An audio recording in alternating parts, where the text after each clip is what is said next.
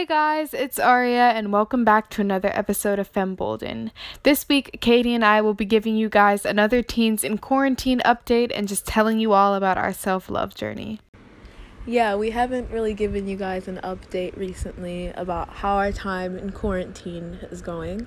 And the last time we did, we talked about self-love. And I wanted to talk about my self-love experience just from when we first started this and talking about self-love to now. I really have seen change positively. I've seen a lot of growth.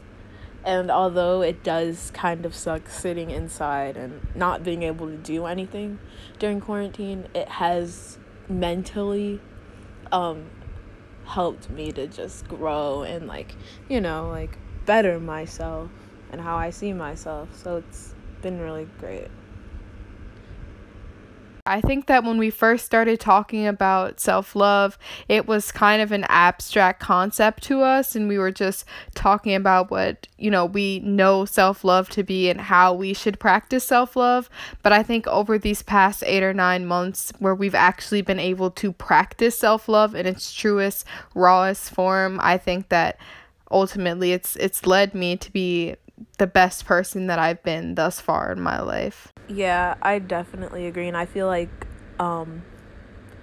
I've learned from myself in this time, and it has been very rough mentally. I've really had some rough days. It just really is hard not being able to see people. But I feel like I've gained more from quarantine than I've lost, I guess, kind of on a mental note.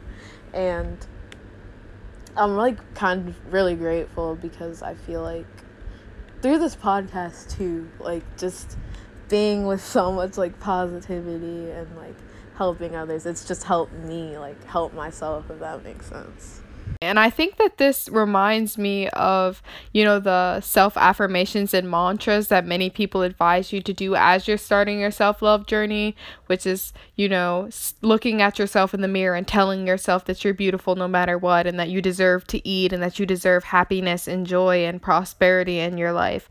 And I think that just through this podcast and, advising our listeners and all of our peers to practice self-love and encouraging them to love themselves, it, effectively allowed us to love ourselves more, right? Because if I'm sitting up here speaking to you and to our audience about you should always love yourself and you should always, believe that you are destined for greatness and that you deserve joy and prosperity, like I said earlier. But I don't believe that for myself. Who am I to tell you guys? Who am I to advise you guys on what to do?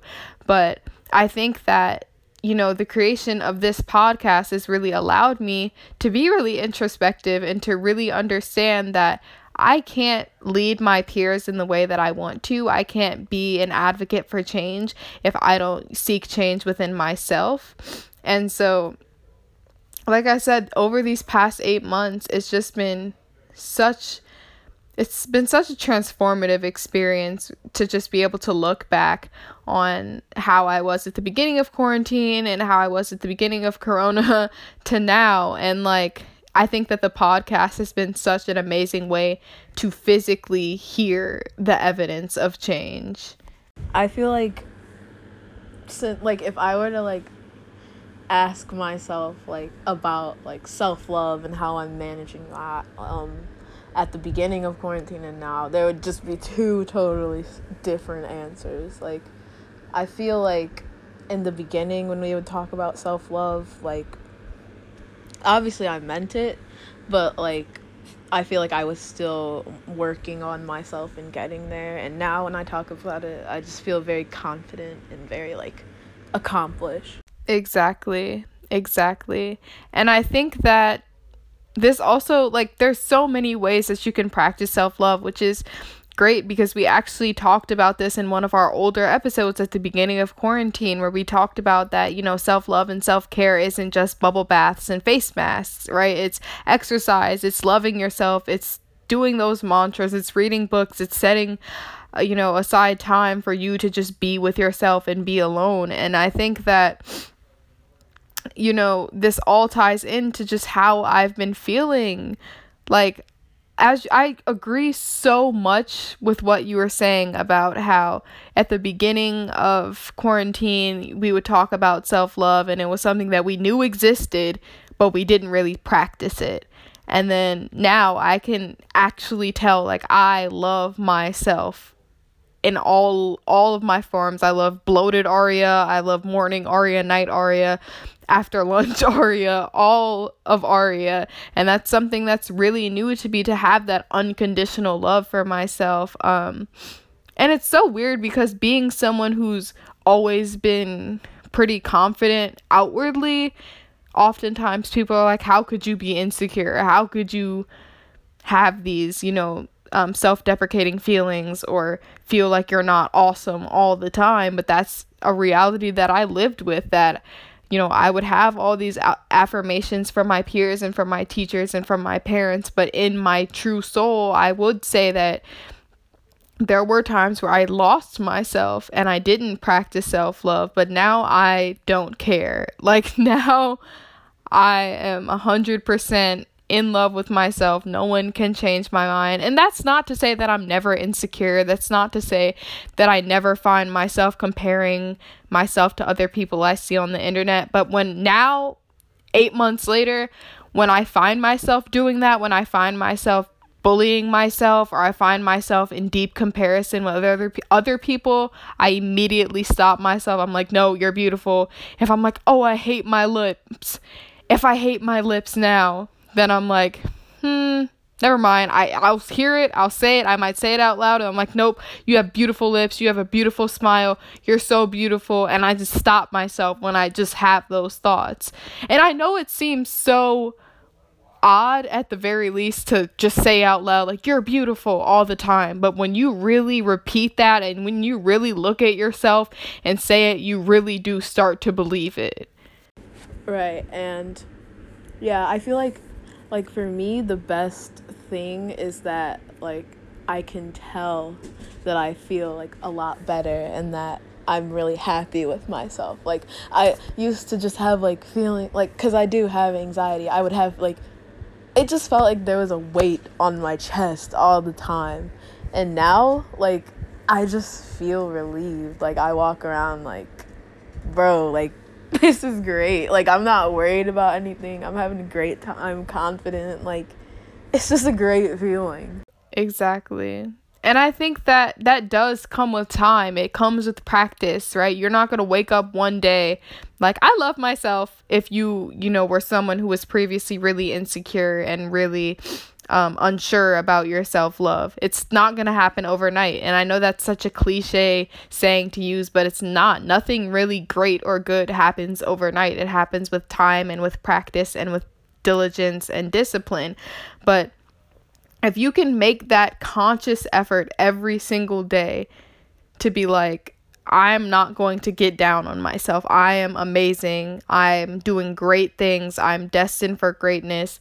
If I just keep pushing, everything will be all right.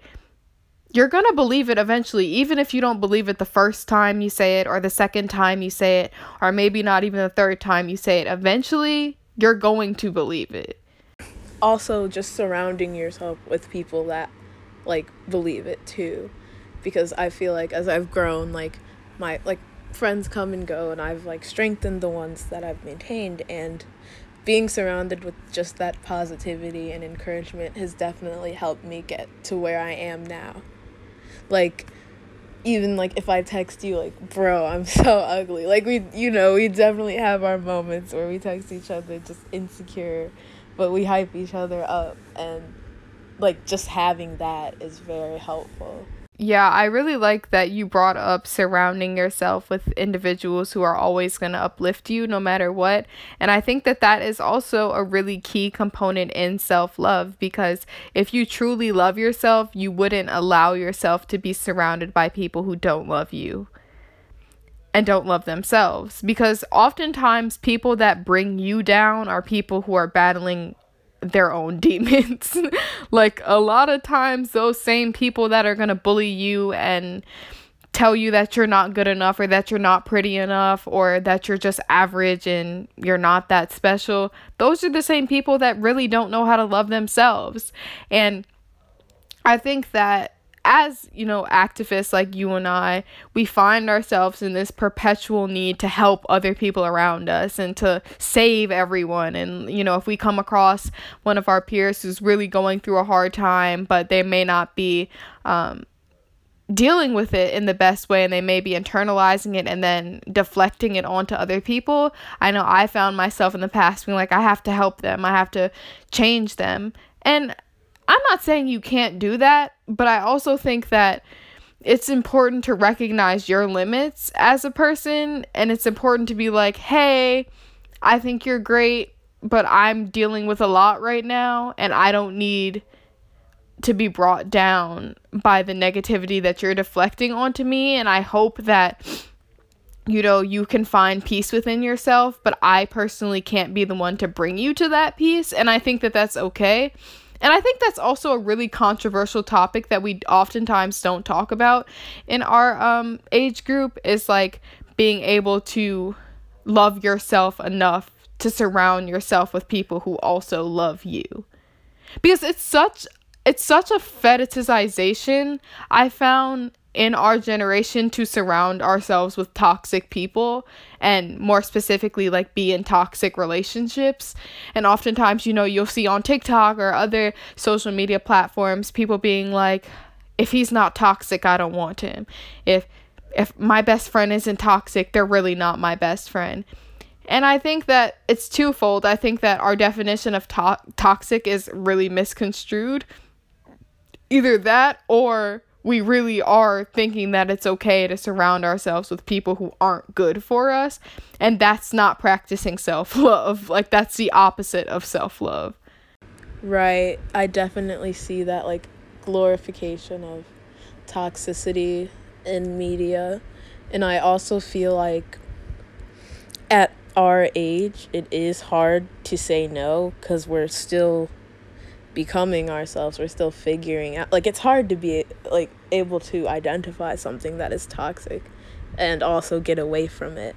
But part of like practicing self-love is being able to overcome those like feelings of anxiety or sadness of losing something or someone, and seeing like the brighter in the future. Like, I promise you, like, I've gone through a lot of like cutting people off, like, oh no, anxiety, what's gonna happen? But every time the outcome has been better for me. So I just feel like it's important to be able to get yourself out of situations and also identify that it's bad for you. Yeah, I really love that you brought up the fact that even when you're going through the hardest times, you promise that everything will be okay in the long run, and that whatever the outcome may be, it actually ended up being for the best. And I think that that's really important to consider as we continue on in this college application season, because I know that many of our listeners are in the process of applying to colleges and getting acceptances and unfortunately rejections. And I think that's really, like I said, I think that's really important to bring up, because I think that we all have dream schools, right? We all have schools that we want to see ourselves at and we envision ourselves at, and they're such amazing schools, but there's always that chance of being rejected and not being able to attend that institution. And so I think that it's so important to tell yourself as you're doing that, and this is also self-love and self-care, is tell yourself, like, I'm going to apply to this school because I really have nothing to lose and I'll never know if I don't apply. But also, wherever I end up is where I'm meant to be. So I know that there are schools on my list that I know I want to go to right now, and this is where I want to go. This is where I see myself. This is where Aria wants to attend. But I also have to tell myself that there's a good chance that I don't attend that school in 8-9 months. But wherever it is that I'm going is going to be the best place for me. And once you put yourself in that positive set headspace and you allow yourself to accept rejection, but in a positive and healthy way, you're going to be able to cope with that rejection if it comes. Hopefully it doesn't, but if it does come, you're going to be better able to cope with that. Because I think that oftentimes an unhealthy coping mechanism for rejection that our generation unfortunately employs is that, oh, I got rejected. I didn't even like it there anyway. They're not even that good of a school anyway. It wasn't even the best school anyway. It wasn't number one on my list anyway. Instead of being able to say, I loved this school. I wanted to attend this school. I saw myself there. I did not get accepted though. That's okay because I'm going to insert another school, or I got a full ride to this school. And yeah, they weren't number one or number two or maybe not even number three on my list, but I know that wherever I go is where I'm meant to be at that moment in time. And you have to be able to separate yourself from that acceptance or rejection and not allow either or to define you as an individual. I'm really glad you brought up college because I just know that's the biggest stressor for most of my peers right now. Like, everyone's like, oh, college apps or scholarships or whatever. But I've definitely, like, just talking to you, like, about, like, yeah, I really want to go here, but if I don't, that's okay. Like, that mindset has helped me just get through the applications and, like, lessened my anxiety about, like, oh, am I gonna get in? Like, it doesn't matter, because at the end of the day, we're gonna go to a school and we're gonna be successful. And that's like, I don't know, it's just like this whole process. I definitely at the beginning was super anxious, like every day, like, if I don't get into this school, like, what am I gonna do? Like, oh my gosh. And now I'm like, it's okay, Katie. Like, you can major in biochemistry. Any school you go to, you will be okay. Like, you will be able to get your credits, graduate, and be whatever you want to be. Like, I just have to keep telling myself that. And it works. It genuinely does. Like, I know this all sounds like cliche, like, talk to yourself, tell yourself like this, like, it works, I promise. Like, it really does. Like, we're not trying to say it to, like, just, give random advice. Like, we really are encouraging this because it does work and we've seen it within ourselves. A lot of the advice that you receive from people, it seems super cliche and it seems super surface level. Like, we advise you to have self-affirming mantras that you say to yourself every day, or to understand that everything will be okay and everything will turn out fine even if it's not what you intended it to be.